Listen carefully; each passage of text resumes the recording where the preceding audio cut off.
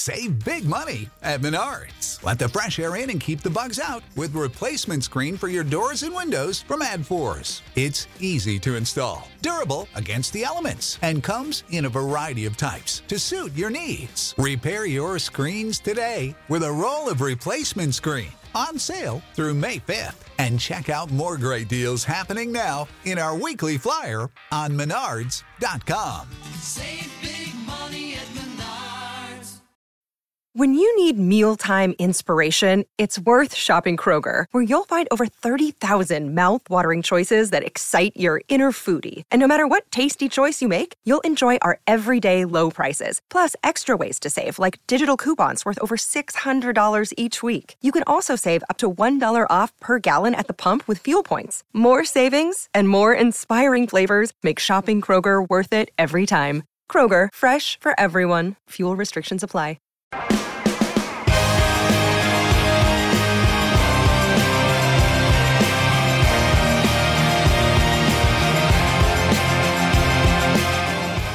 All right, folks, we've got a very special guest here today, Sunil Sharma. You're the CEO of CFOC, is that right? That's correct, the CEO. Okay. And tell me what CFOC is. So we're essentially an organization that tries to bring conservative governments together with the belief of the Commonwealth. So Conservative Friends of the Commonwealth is the full name. Commonwealth essentially is a group of countries that at one point in time were owned by the British Empire. Right. They've all became independent, their own countries, and what we're kind of lobbying for is to try and bring those countries a bit closer together. Closer in what way? I mean, just like trying to influence internationally, like combined power? What is it? More sort of integrate trade. Whether it trade, human rights issues, right, shared values, yeah, stuff like that kind of stuff. So it's something that for a long time we've not really spoken about. It's a bit of a taboo subject as well. England's been on the defensive about it for a while, even though they've gone pretty much. The UK has certainly gone farther in making amends for any past bullshit than any other empire that's ever existed. Right? Yeah. How many members of the Commonwealth are there now? So there's 54. 54 independent countries? 54 independent countries. So 25% of the world. Yeah. Right? I mean, and it's opt-in now, right? Which means no one is forced to be in the British Commonwealth anymore. It's you choose to be and you're accepted, or you can leave whenever you want, right? I'm glad you said that, because that's a massive misconception. That is, it's an opt-in. So people have left. South Africa left. And then they came back. So you can leave whenever, join whenever. We're really trying to change the kind of rhetoric on it. The good, in some ways, a good thing with Brexit, and so people have started looking outside and thinking, where are we going to do more of our trade now? And right. Well, I mean, it's certainly not the case that the UK and the rest of Europe shared all the same values, right? No. And not just, I don't think the social values were that disparate. Certainly Germany's approach on immigration was pretty out there, right? Just letting anybody in they want. But even like energy and stuff, like Germany and a lot of Northern European countries and a lot of Baltic states as well primarily get their energy from Russia, right? Which is problematic. For all the reasons we're seeing right now. Yeah. Because whatever international power we might have to stop Russia from doing what it's doing, or whatever the case is, however you want to resolve that situation, it's severely handicapped by our dependence. Well, not the U.S. necessarily, because we can fix that ourselves, but on Europe's independence on Russian natural gas primarily, oil also, but also wheat. Right? There's a lot of stuff going on there. So CFOC is Conservative Friends of the Commonwealth. I want to talk about conservatism in the UK and how it might differ from conservatism here. Like, can you? Yeah, I mean, it's interesting because somebody was asking me yesterday, where would the Conservative Party sit in the UK? Which party would you belong to, or Conservatives belong to? It's very different. In some ways, we may be considered even more conservative than, your some far-right Republicans. In some ways, we may be considered a lot less conservative than some Democrats. Generally speaking, for example, you could meet probably the most right-wing Tory, right-wing conservative. They would probably still all believe in universal healthcare, our NHS, which is probably different here in the States. Sure, yeah. But at the same time, we also have a very capitalistic side to us as well. So we're a massive believer in small government. The current state of conservatism is a bit concerning in some ways, and I think we talked about a lot on our platform is, we saw during the lockdowns, is the focus on small government, the focus on the government not doing too much, just being there to regulate. We saw that change with COVID and lockdowns, and that was a massive concerning issue for us in the UK. And conservatism has really changed, also depending on what region you're in the UK. So that there is a massive divide between London and the rest of the country. Right. It's probably similar here with New York, LA, Certainly, maybe. yeah. Well, I mean, it's not even just the states or larger cities. It's pretty much anywhere there's a city. Yeah. It's a hub for liberalism, and then everybody else is kind of conservative for the most part. That's how it works here. Yeah. So, I mean, I think for us, where we had recent elections that kind of demonstrated that the divide is. And these elections were basically like your version of midterm elections? Yeah. I think that's the best translation for it. I mean, it was a lot of local elections, so our local level councillors. And are these elections, sorry to cut you off, are these elections scheduled, or are they called like a prime minister election? Every 4 years. Okay. So you have, they're scattered, so you've got some local elections happening next year. They happen every year, just different regions. So where I live, for example, our local elections are next year. This one was quite a big one because there was a lot of local elections happening at the same time, and a lot of them were in London. And that's where the Conservative Party got destroyed in London this election, so that they lost a lot of seats. Well, I'm surprised they had any, to be honest. Yeah. So what did that? Can you give me some numbers? How did that look? Like, how many seats did they have before, and how many do they have now? They've lost over 500 in total across the region. I mean, in London, they gained only in one place, Harrow East, which is pretty bad in terms of the optics. What, in the end, it was a lot better than they expected, because up north, Labour are, if you like, the left, they didn't make as much ground as a lot of people expected. So initially, the Conservative Party was expected to get absolutely, destroyed across the country. That didn't quite happen. So in the end, it's turned out to be an okay-ish. Right. If you're if you're Boris Johnson, the party looking at it, you'd say fairly mixed. You'd maybe even be slightly happy if considered the last few months. And this is probably not the best sign for Johnson, then, right? I mean, for his administration, because you got to think that I don't know though. It's not always the case that midterms are predictors of a general, like what we would call a general election, like a presidential or prime minister election. But I don't know. We're not too far along from the Brexit vote. Do you think? Where do you think this is coming from? Like this movement from the left? I think that it's definitely come from a combination of things. I think the big thing at the moment is Partygate. I don't know if that's been covered much in the States. Yeah, with Boris Johnson going to a party while everybody was locked down. Yeah. So, I mean, it's pretty, so essentially what had happened is he had it was his birthday, his staffers got him a birthday cake, and they essentially shouldn't have done that. In hindsight, obviously, I think that could have easily been prevented. It's worth noting it was with his aides. His aides, 10 Downing Street is a massive house. His aides pretty much are there every day. They're working during lockdown. And it took a massive, a massive jump in terms of UK media, the left going absolutely crazy about it.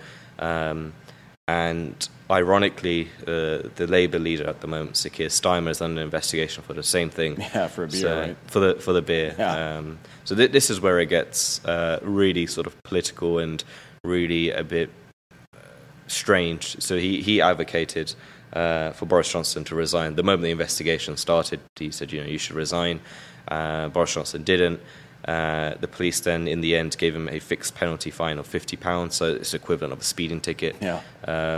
And now Sir Keir Starmer, who had said to Boris Johnson, if the fact that if you're under investigation is enough for you to resign, he's now in an investigation. He's obviously not going to resign. Right. And he's now come out and said, if the police do find me, I will resign.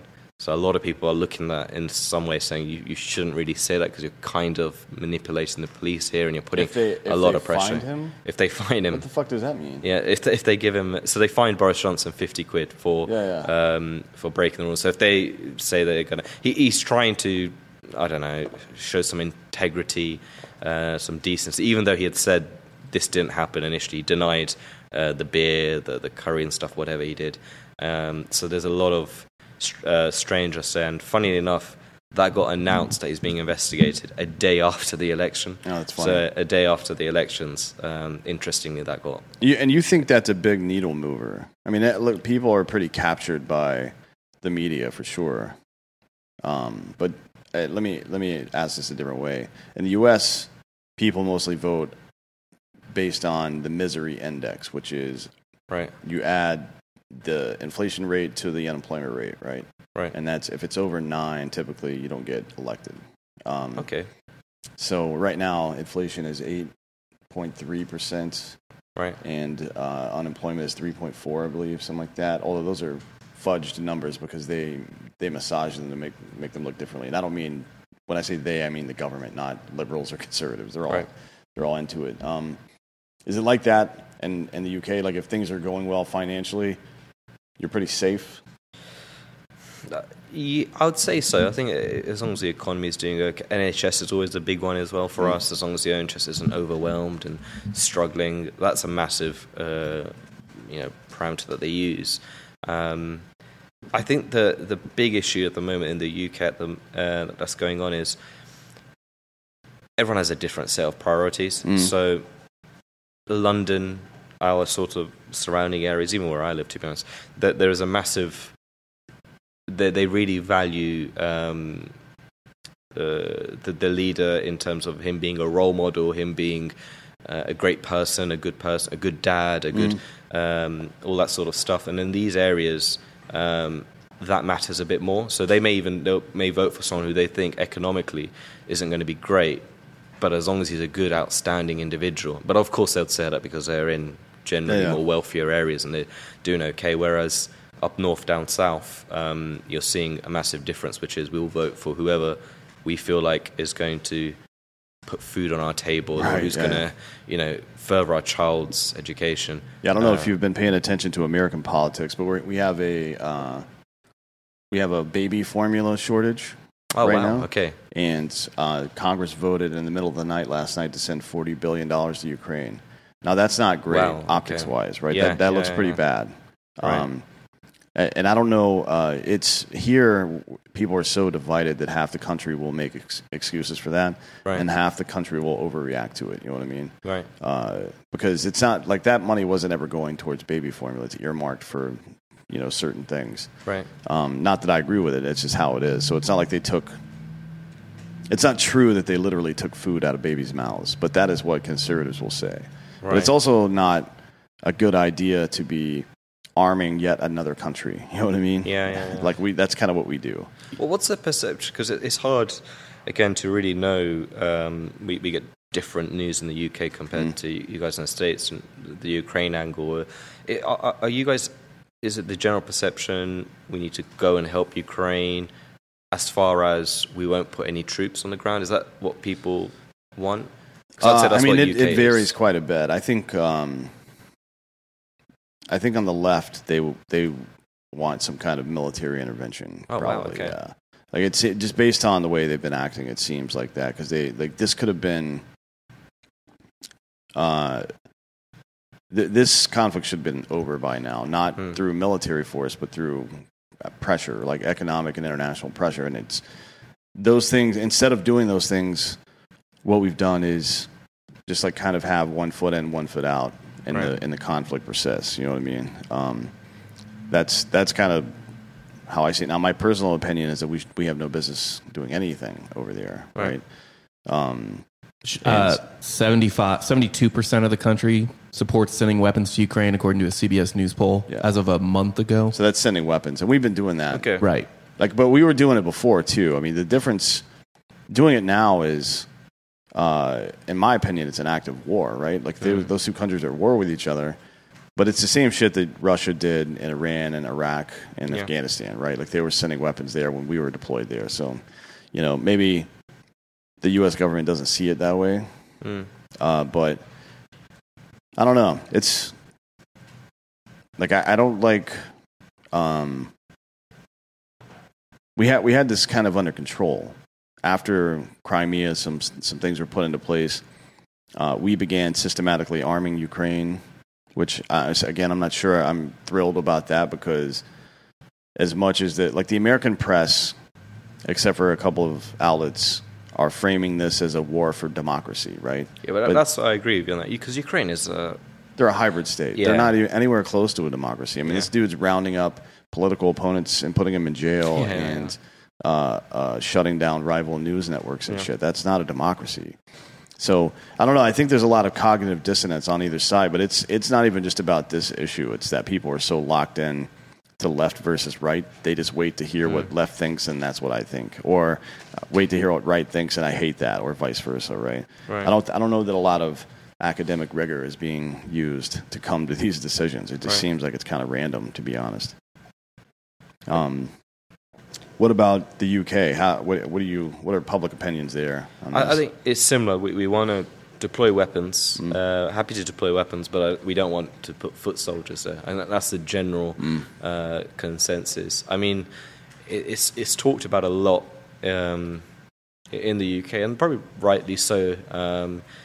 Although in the last few weeks, it's taken a bit of a back burner with the elections and Beergate and Partygate. But it is a commonality. People like myself, and I'm sure lots of us, would like to hear more about it, right? And not be so engulfed with a birthday cake or a beer. Like I couldn't, for the record, I wouldn't want Sir Keir Starmer to resign. I think it's stupid. Yeah, that's stupid. Yeah, I mean, you're setting a precedent now that's just. Yeah, so I don't want him to resign. I think it's ridiculous, and I think it's a sign for him. He was a bit stupid and jumped the gun on trying to get Boris to resign. But I think in the UK, I suspect maybe similar in the States, there's a real lack of understanding of, I think, with the so-called liberals who fail to understand that whilst you may value your leader needs to be an amazing man, an outstanding person in society, maybe that's what's most important for you. But for a lot of other people, that's not what's the most important thing, and people won't always vote for the person who they think is the best guy. They'll vote for the person who's going to do best for them. I mean, imagine if that was the American standard. Yeah. Ben Franklin, who was instrumental in creating this country in the first place, was kind of a piece of shit. Like he spent most of his later years touring Paris and fucking old ladies. You know what I mean? While his wife was at home. So, not the best dude, I guess. So, but it's definitely, there's a lot more gray area than people are willing to admit. I think it's uncomfortable for people to have to entertain that it's not as clear cut as that's bad, I'm against it. You know what I mean? Well, I think that the person who really exposed this in some ways in the UK was actually Donald Trump. That was the first one, I think, that really I think the Brexit vote a little bit as well. It really shook a lot of things up, and I think where it really... Why do you think it shook things up? Because people realized there were more people out there who thought like them than they thought? Yeah. And I think also it surprised a lot of people that, because, there's that feeling. But also, my big problem with that was, and what I really didn't expect to happen back in 2016, 2017, was I thought when Trump won or became the president, I thought a lot of people, the liberals, the people where I live, London, this kind of area, I thought we would try and ask why. Like, how has Trump become president? They just, here in America, they just accused him of colluding with Russia to overthrow the election. So that was the same in the UK. So our general, and this is what really got me more, even some conservative thinkers in the UK were doing this. And for me, it was just a bit like, I don't think every American that voted for Trump is racist and stupid. That was the general consensus. And I want to know why. Let's work it out. And and did some reading, listened to some people, spoke to some people, and I was like, okay, fair enough. It's I don't think there's anything wrong there. And it really shook a lot of things. I thought it would shake things in a good way, where it would start to get people to be a bit more open and start to talk and have these conversations. But it made it far worse. It made it so much more. It really divided us even further.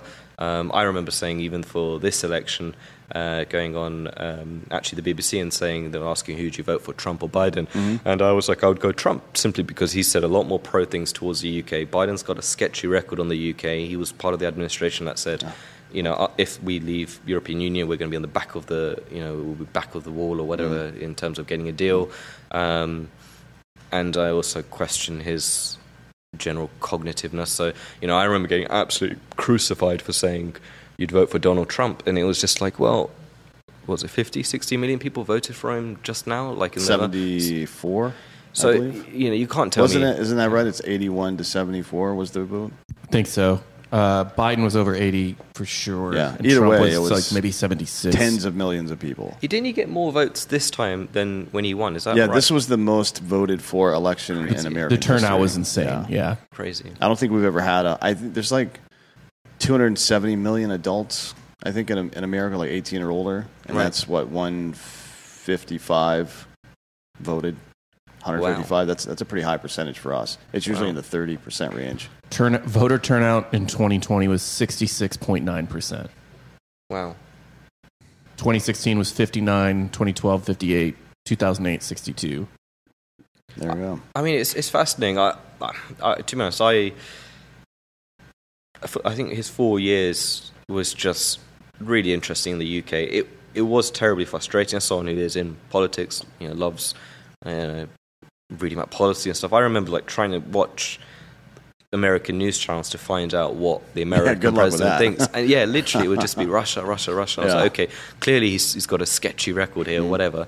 But what does he? What's his belief on healthcare? What does he think on economics? Is he even right wing? Is he left? He's a bit all over the place in some of the stuff he does. So I was trying to, and it was just.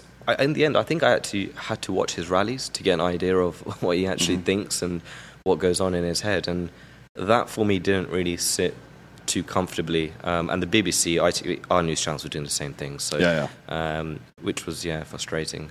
Yeah, that's weird, but it's there's we talk about a lot. There's just a total absence of nuance in any of these conversations, and it's that leads down dangerous roads too. So despite what's happening in Ukraine right now, the U.S. has still been utilizing Russia in its efforts towards a negotiation with Iran on their nuclear program, right?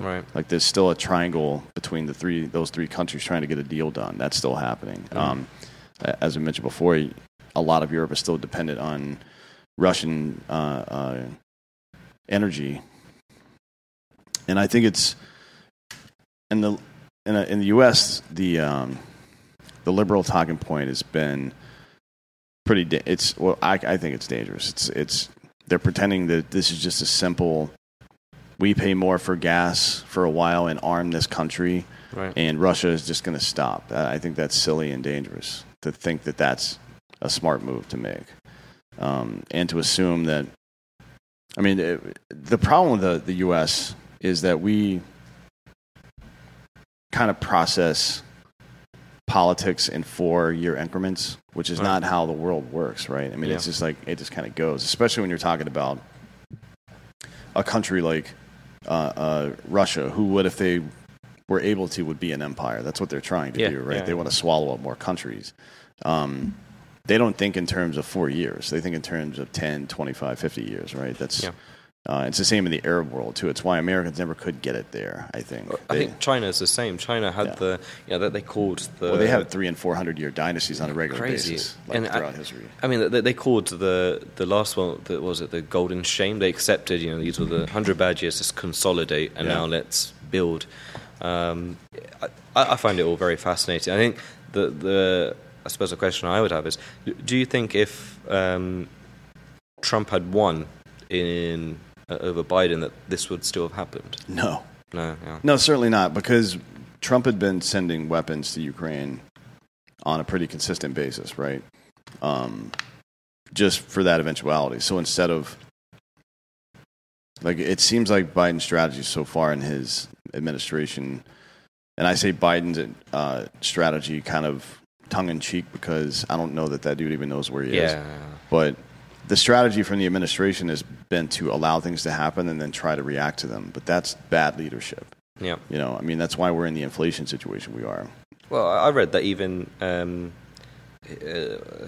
Kamala Harris, she's like, her polling numbers are terrible. Yeah, well, even in her own state, apparently, her polling numbers are terrible. When she was, she was the district attorney of San Francisco, which is basically the top lawyer, right. the top solicitor there, and then she was the attorney general of California, right. And then a senator. Well, she was a senator after that, but when she ran for president during the primaries, she was the first person eliminated. Right. Like, she was the first person they did away with, and because I can't think of any reason other than demographics that she was nominated later on. But yeah, her polling numbers suck. Like, people don't like her, so it's going to be interesting to see what happens in 24. Who is, like, I can't think of any Democrat at the moment that is, like, going to win a presidential. Maybe you have better insight. Maybe that Pete Buttigieg is the one. No. He's. I don't know anyone else. That guy was the mayor of a town of like 12,000 people or something. Oh, okay. Like, he's. But you never know. Like, Donald Trump was the mayor of a TV show, basically, right? So who knows? But he's a bit more confident and intelligent than Pete Buttigieg is, in my opinion. South Bend's 100,000. It's 100,000. Yeah, okay. But it's still fucking South Bend, Indiana. It's South Bend, Indiana. It's like, what even happens there? Yeah, 100,000 is there, but like 50,000 of those are people that are going to school, right? They don't usually include that they didn't in Columbia when I. Yeah, yes, they did. Surely, it just seems to me on the outside, Republicans, whether it's Trump or I do like the Ron DeSantis in Florida. Most people think he's the guy that's going to run. Right. Like, I don't think Trump would. He's just too. I mean, maybe his ego will drive him to do it, but there's just too much baggage there. I think, and he's better off running standing up and running his own news stuff. I mean, that's probably better for him long term. But yeah, I don't know. I mean, as far as Democrats that could win at the national level, I have a hard time with that. In context, UK, they just seem a mess. So I think the best way to put it is we've got Labour, Lib Dems, and Conservative as our major three parties. I would say the Democrats are like all three combined at some points. I would say maybe 50% of Conservatives probably are Republican, 50% Democrats. We're probably all, on the bright side of the Democrats, in between the edge of Democrats and Republicans. Sure. But to me, it just seems crazy. Like, you could... There's Jeremy Corbyn. I don't know if he's very popular here, or he was. What's his name? Jeremy Corbyn. He was the previous Labour leader, and this is like one of the most extreme far lefties that there's been in mainstream politics, maybe in. Well, he was maybe British history. Like, he is so far on the left, and he somehow actually won the Labour leadership race to become. Now, how does that work? Is it the other leaders vote for the leader of the party? The people vote, so the members. But what's different with the Labour Party is they are heavily, they have a heavy amount of influence by trade unions. So that the trade unions, when Jeremy Corbyn was running, they absolutely loved him because this is a guy who stands for workers' rights. He was going to nationalise pretty much absolutely everything, right. Including internet. Sounds really nice until it's done, and then you're like, oh shit, they have 100% power over me now. Well, I think in some ways I'm so glad he did run, because I think he really exposed how really crazy and stupid some of his ideas were. There was a bit of a concern, I'll be honest, the fact that he had even become leader of the Labour Party. Labour traditionally before then had been, if you like, centre-left. You had Tony Blair, who people would argue was more of a conservative than Labour. Yeah. So even Ed Miliband, these weren't like... they had common sense, right? They weren't sitting there saying we're left or... they were generally logical. He comes in, and I remember thinking, this is a bit scary that he's actually been able to get this far. In the 2019 election, in the end, he had the worst result in Labour's history since 1935, and in the end, Tories really won that election. But yeah, I mean, some of the stuff was... So one of the big ones was he was going to buy the internet. So he's going to buy every broadband company in the UK. Like have the Crown buy it? Yeah. What the fuck? Yeah, literally, it was crazy. And so this is going to cost billions, maybe trillions of pounds to do. Yeah. But it was so good because you could really untangle it, because it was what happens when your broadband's really slow at home. You call the state provider. The state provider will say, well, you're going to have to wait 2 weeks, and you're like, well, I'm remote working, I need internet, and he can just be like, well, fuck off, you just wait, what are you going to do? Yeah. Now it's like, if I go to Virgin Media, who I've got, and I'm like, you know what, if you don't fix up, I'm going to go Sky, or I'm going to go somewhere. So that kind of, you could do that to every person, that resonated with every person. But he had some really serious... Well, that's communism, right? I mean, like the state buying up commodities, that's communism. That's not a good thing. Is Bernie Sanders similar or not? In a way, I think he's a grifter, to be honest, or he's just stupid. So the way things work here is that politicians raise an enormous amount of money to get elected. Right. Now, some of them get it from PACs, political action committees that represent labor unions or like pro-life, pro-choice groups, and then there's businesses. Right. They give them quite a bit of money as well. Organizations like Americans for Prosperity, I think it's the Koch brothers. Okay. Although one of them's dead now, but things like that.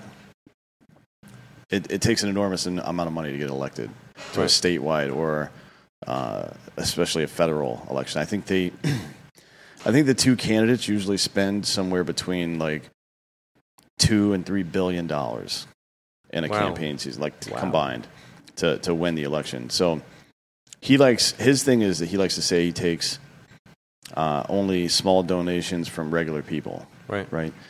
And that's fine, but this money gets spent on to a smaller degree traveling around and doing events and shit, but primarily on media ad buys, right? Right. And 30% of a media ad buy, let's say you come to my company, you've got an ad, you want to run it you want me to go shop it around for you and whatever. Right. You pay me 30% of that, right? Okay. So if you're spending $1 million on ad buys, 300,000 of it goes to you.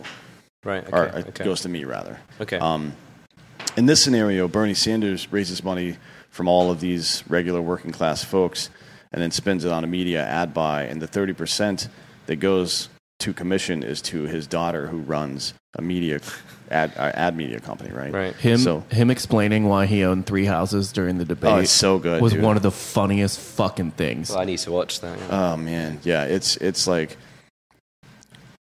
it's brutal. Well, that's ironic because Jeremy Corbyn is a multi-millionaire. Oh, of course they are. He's They're the type of people that climb the ladder and then pull the ladder up with them after. You know what I mean? And that's who, like Bernie Sanders likes to talk about how he doesn't take. I don't take big corporate money and whatever. No, you take money from regular people and you give it to your daughter. Dude.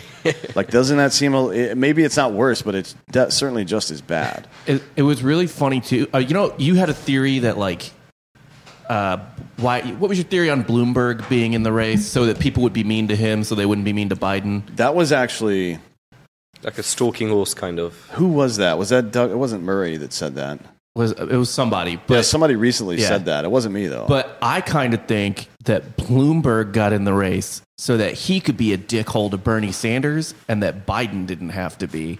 Maybe, yeah. Because Bloomberg was the one who brought up the 3 houses and brought up all that other shit. So he was just kind of like maybe a decoy, red herring type of situation. Yeah, I mean, it was Rubin. Dave Rubin said that. Okay. Yeah. He said that he thinks the only reason Bloomberg got into the race is so he could take the pressure off of Biden. Because everybody would light him up because nobody likes him. That's just as likely, though, honestly, if they brought him in to do that. Because sometimes it just happens, though. But is Bernie, is he finished now? Is he still got, is he potentially... I mean, he's still a senator. I don't know. Okay. There's no way he's running again. There's no way He's 82, right? Because surely I don't. He's 80. Is the general conception that Biden isn't going to run the second term? I mean, so it depends on who you ask and when, I Right. guess.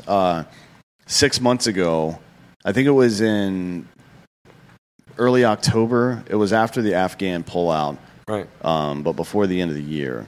CNN, Chris Eliza ran an article that said, like, here are the, like, we don't think Biden's going to run for office. Here are some other options that might be good. Okay. Right? So CNN is, if they're doing that, then they don't think he's going to run. Right. Because it's so, or maybe they're trying to force him not to run, right? Yeah. I mean, either way. He certainly shouldn't. Like, he's got vascular dementia. It's pretty obvious. Yeah. But it does beg the question, like, who is next? It's weird for an incumbent to drop out and the vice president not to take that nomination. Yeah. I don't know. Have we seen something like that before? I can't really remember. No, but this situation reminds me of 2012 when it was like pretty obvious Obama was going to win re-election. Mm-hmm. And instead of punting that, essentially, they ran out Romney, who was a pretty good candidate. And I kind of think the Democrats might end up just punting. As long as Trump doesn't run again, I think they might be okay with punting. Yeah, and being maybe. a resistance party for 4 years or whatever.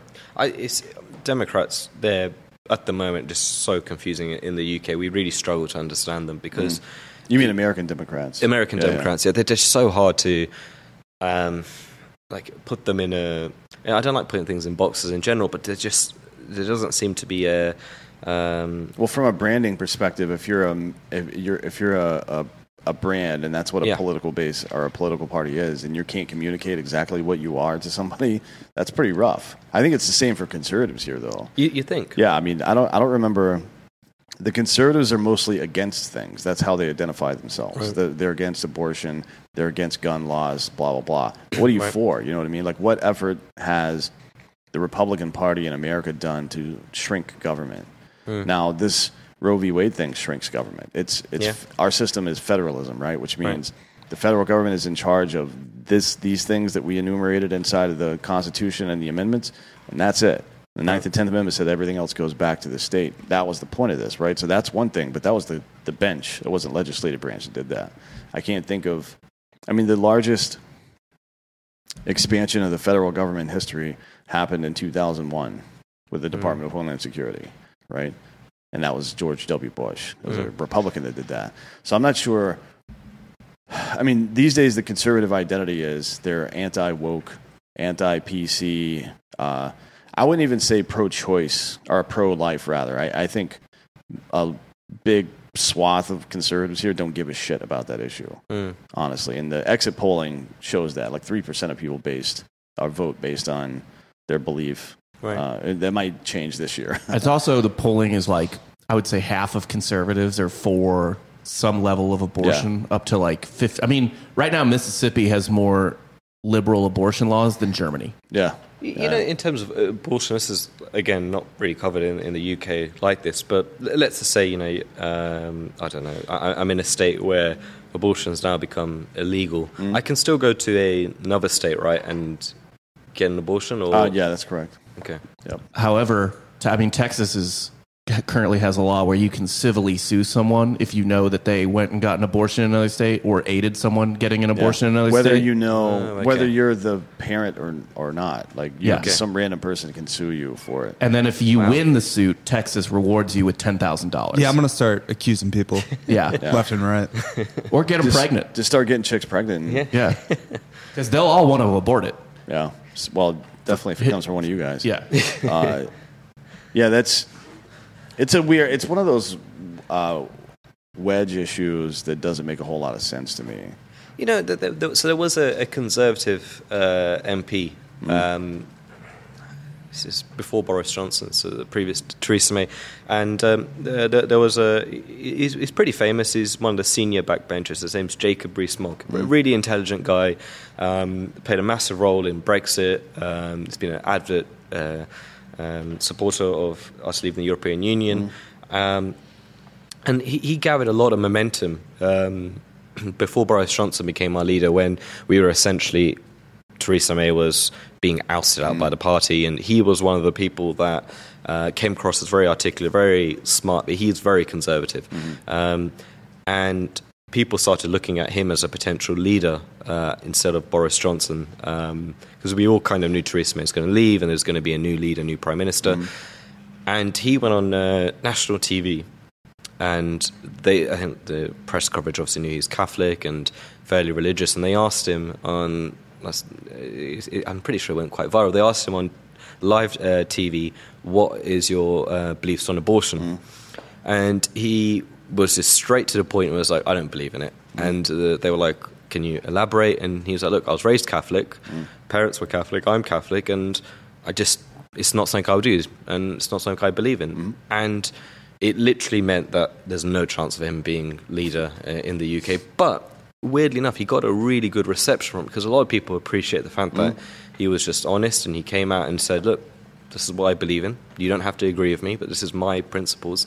I remember, after that thinking, wow, like, I actually really respect you. You've come out, you've got your principles, and fair enough. All right, pause. Let's do an ad right quick. Right now, GhostBed is offering 40% off GhostBed bundles, where you get a mattress and adjustable base, or 30% off everything if you use the code Drinkin' Bros at ghostbed.com/Drinkin' Bros. Get yourself a mattress for like $35 a month. Use that 0 down, 0% financing plan that now extends up to 60 months. They get the best mattresses, pillows, sheets, mattress protector. They've got the new weighted blanket. Anything you add to this, so if you get an adjustable base plus the bed, anything else you add is going to be 40% off of all that shit. For everything else, 30% off. Use the code Drinkin' Bros at ghostbed.com/Drinkin' Bros. You know them, you love them. They're the best bed in the world. Next, Hard as Fuck Seltzer. Go to hardafseltzer.com and buy that booze. We're coming up with a couple of new flavors now, so you may have seen it on fake news last week. We tried a few of them out. You want to get ahead of the curve on this. Make sure you're trying out the OG flavors so you're not some bitch that shows up late to the party. Go to hardafseltzer.com. Get those boozes sent to your house. All right, let's get back to it. Yeah, I mean, at least you say what you mean, which is that's rare in politics, especially. It's rare everywhere, but it's certainly rare in politics. Now, you guys, the Conservatives in the UK have been not thrilled about immigration policies lately. Can you talk a little bit about that? I mean, immigration has been... I wouldn't say it was the only reason for Brexit, but it played a massive role. There's no denying that. And even up until this day, we're having it now with Rwanda, the immigration there. There is... You've got to remember the UK in terms of size is a tiny, tiny island. We've got 70 million people. We're incredibly small. There's so many nuances to it. One of the big issues with the European Union that a lot of people had was how you could be someone from Greece, let's say, no qualifications, no nothing. You can come to our country like that, as opposed to, let's say, we've got a shortage in the IT sector, and you're somebody from Australia who is, you've got a degree, you've got a master's. We actually could do with your service, and we could do with you in our country. It's not impossible, but it is so hard for you to come to our country. But you could be from Greece and be 17 years old, decide I'm not going to do absolutely anything with my life. I'm just going to come here and do what I want, get the NHS, get the universal healthcare, and just piss around, and it's okay. And that kind of rhetoric, it's not completely accurate, because we benefit from some great European migration. There's no denying a lot of the service industry was heavily reliant on European Union, and that they'd done some fantastic jobs, but there were so many bad examples that happened over that course of time. And it's really difficult to say this, because when the moment you say you're against complete free immigration, people automatically think that means you're anti-immigration, which isn't the case. Or the big one at the moment is, I don't agree with illegal immigration. That doesn't mean I'm anti-immigration. I just think you should come to the country legally.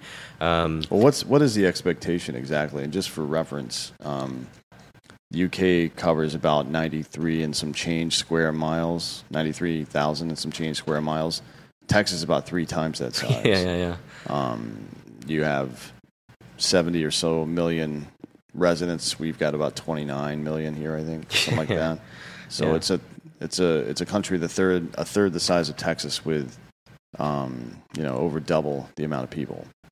So what is the expectation exactly? That you fill it to the brim until nobody can turn left or right anymore? I mean, I don't get it. It's a good question, and I think this is one of my problems at the moment. And this is my problem with the Labour Party and generally the left. And I think it's bad for democracy in some ways how bad the opposition is, because there needs to be alternatives. We need to debate and discuss. I really had this during the lockdowns that we had. But in terms of immigration, I don't think people are actually...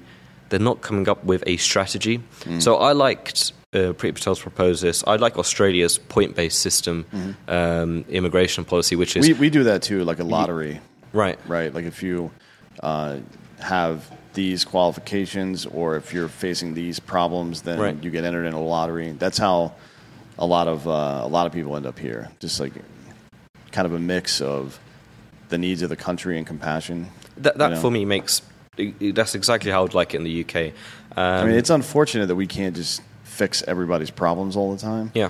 But we should certainly find a way to fix problems that also benefits our country. I don't think there's anything wrong with that. For sure. And I think, to be honest, Britain did kind of do this in the 60s and 70s. And I think at the moment, it's just there's a Rwanda issue at the moment where we've started at basically deporting illegal immigrants that come from there.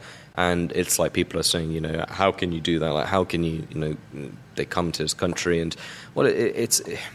If we could help every single country possible, then I'm sure we would, but it's just practically not possible. Yeah. I mean, do you want the empire or do you not want the empire, I guess, is the question, right? Like, it's going to be that either way. It's either all those people are going to come here or we have to go out there and solve their problems. You know what I mean? This is the choice being given, not, like what your party is focused on, the CFOC, in finding ways to work together in trade and the culture war, I guess, with other countries that have shared values. That's got to be something that's happening. Not necessarily from government to government, but from groups of people who think the same around. Because government policy doesn't just come out of thin air. It's mostly informed by. To some degree polling, but also just the national chatter amongst people who know what they're talking about, right? Yeah. So if think tanks are pitching certain ideas and they make sense, that has a tendency to find its way into government. Well, what we're really pushing at the moment, and there's another group that we work really closely with, is CANZUK, which is Canada, Australia, New Zealand, the UK. Again, we all speak English. We all have common values. We all believe in democracy. So that kind of is the three countries where it's going to be, for us to get an agreed trade deal and all that sort of stuff. I think it's going to be fairly straightforward and easy. There's already crossovers with different industries. So, for example, doctors can work in Australia and the UK. So there's already stuff there. Like they're helping with the licensure and all that stuff. Yeah, the license, accountants. So there's stuff already there. We want to make it a bit easier for other people as well, whether you're in IT, finance, tech, whatever. It's good at the individual level, but I also see the merit at the national level, because we're having a big problem in the West with computer chips right now. Yeah. Like a big problem. Not just computer chips, but also thermal cells for batteries. Just getting the raw materials, refining the raw materials, and then we've got a similar problem in the first UK. stage and second stage and final assembly and stuff like that. The world has a problem. Yeah, the with world. that right now. I mean, it's because China's got it on lockdown right now. Yeah. And that can't be the solution. You know what I mean? Like, so there's got to be some conversation between between Western Europe and the things that you guys have going on, and the U.S. with our history with the Monroe Doctrine, and figuring out some kind of way to build a pipeline from raw source materials in Argentina, Chile, and Peru, that make their way north into Central America and are refined and assembled and things like that, and maybe final assembly in an American place. We need something like that to prevent. It's the same thing that happened with Russia, right? I mean, we stopped buying fuel from them. We weren't energy independent on them anymore, and we cut that off, became energy independent on them again, and now they know they can act freely without any real consequence. I mean, we sanctioned them, and their economy went up, and ours went down. You know what I mean? So the same thing has happened now with China, and both the raw and first assembly materials that we need for batteries and computer chips that go in computers, cars, everything, right? Like, we don't have that right now, and governments don't seem to be doing fuck all about it. I don't understand that. They're not doing enough.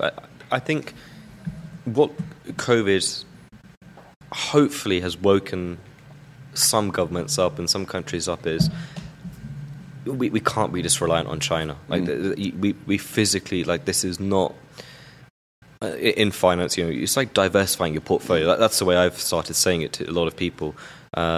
It makes no sense how reliant, especially the UK, was on China. Is we just being practical, and if another COVID thing happens again or whatever, that country has so much power over things that go on in our country and affect our lives on a day-to-day basis.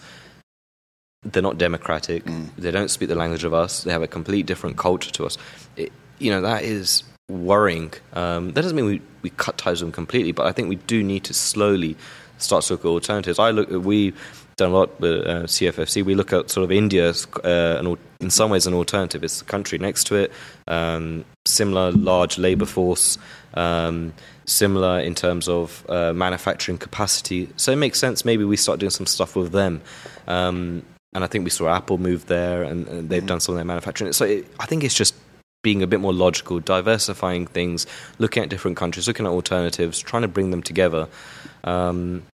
But you're right in the sense of, I think being energy independent is so important now. I think, if anything, this is what Russia and everything's shown.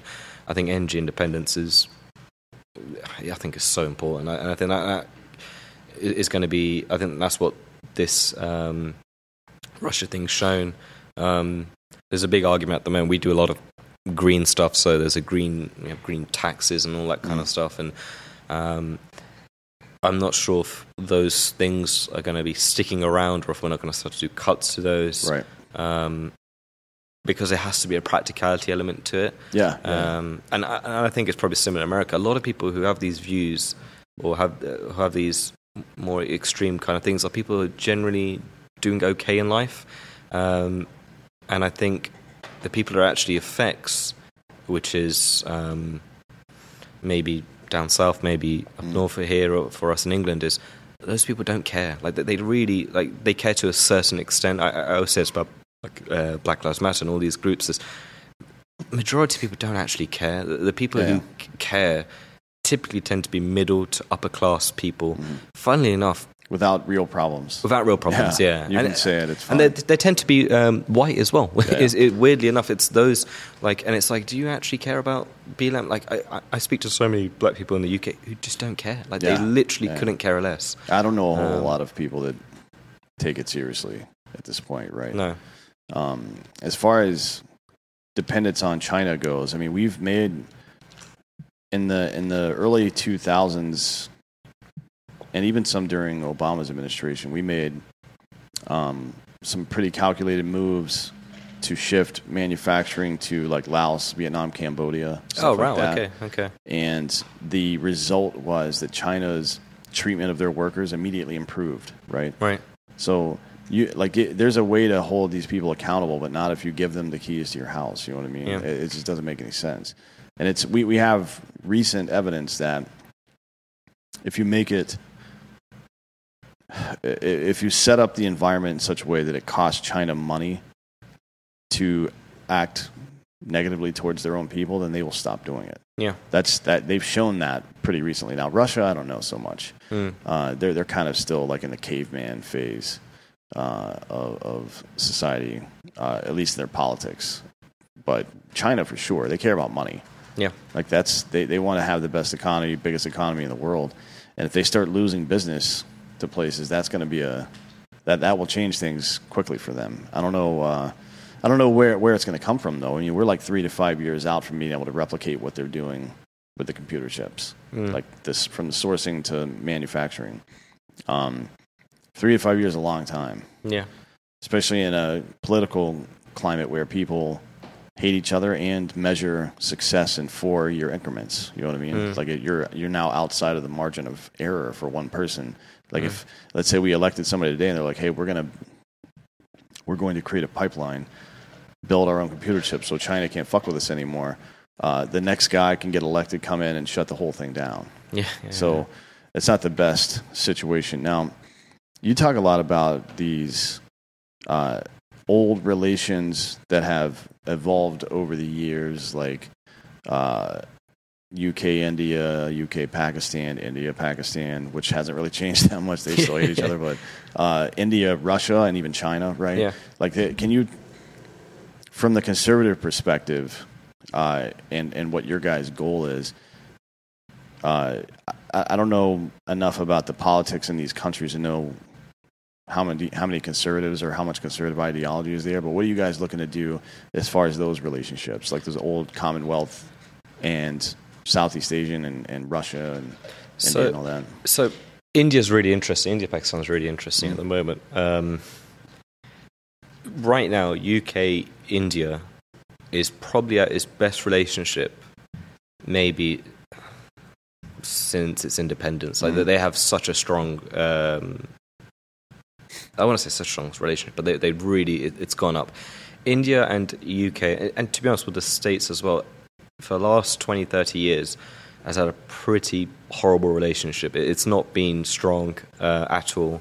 I'd say that the person who probably, states-wise, who made the biggest impact with India was Donald Trump. The big issue is well, historically... Well, what did Trump do that was... Well, Trump made...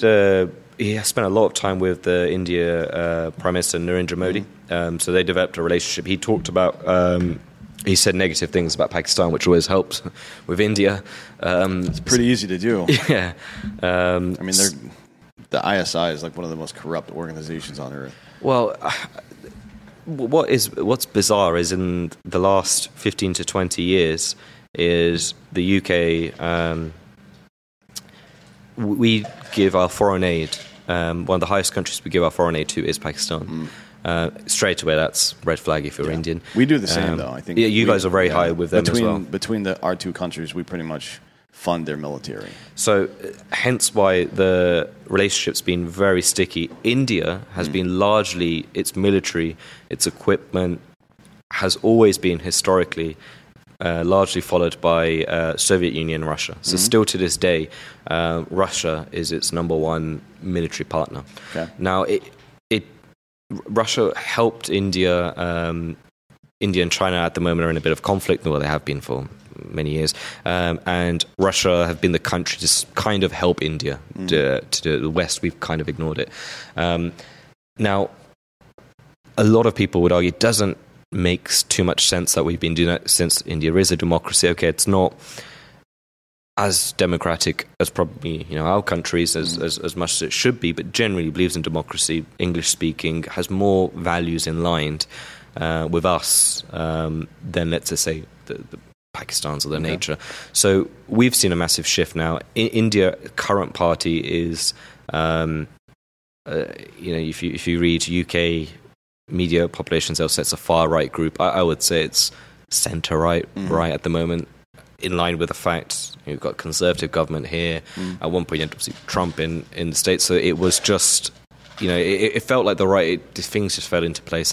Everyone all of a sudden, because of COVID, just looked at China for, oh no, we don't want to be so close with you now. So the perception all of a sudden shifted towards. So a lot of things have just aligned up. It probably should have happened sooner. I mean, you would think so. It's.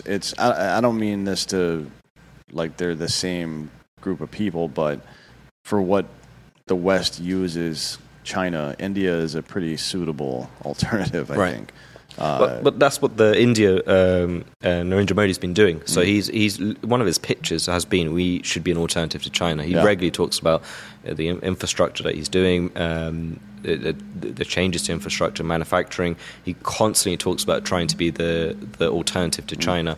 And I think we in the West have identified that and thought, okay, this is a more reliable partner.